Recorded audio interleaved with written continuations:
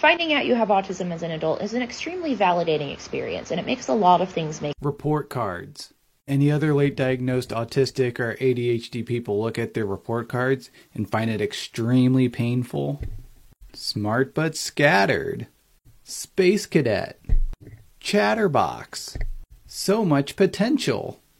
So many people, so many grown-ups saw us but didn't understand, but instead put negative labels on us and just saw us floundering and saw it as some sort of moral failure. And it's important to process all of these experiences because they make you who you are. And people can like you just the way you are, including yourself. Short Cast Club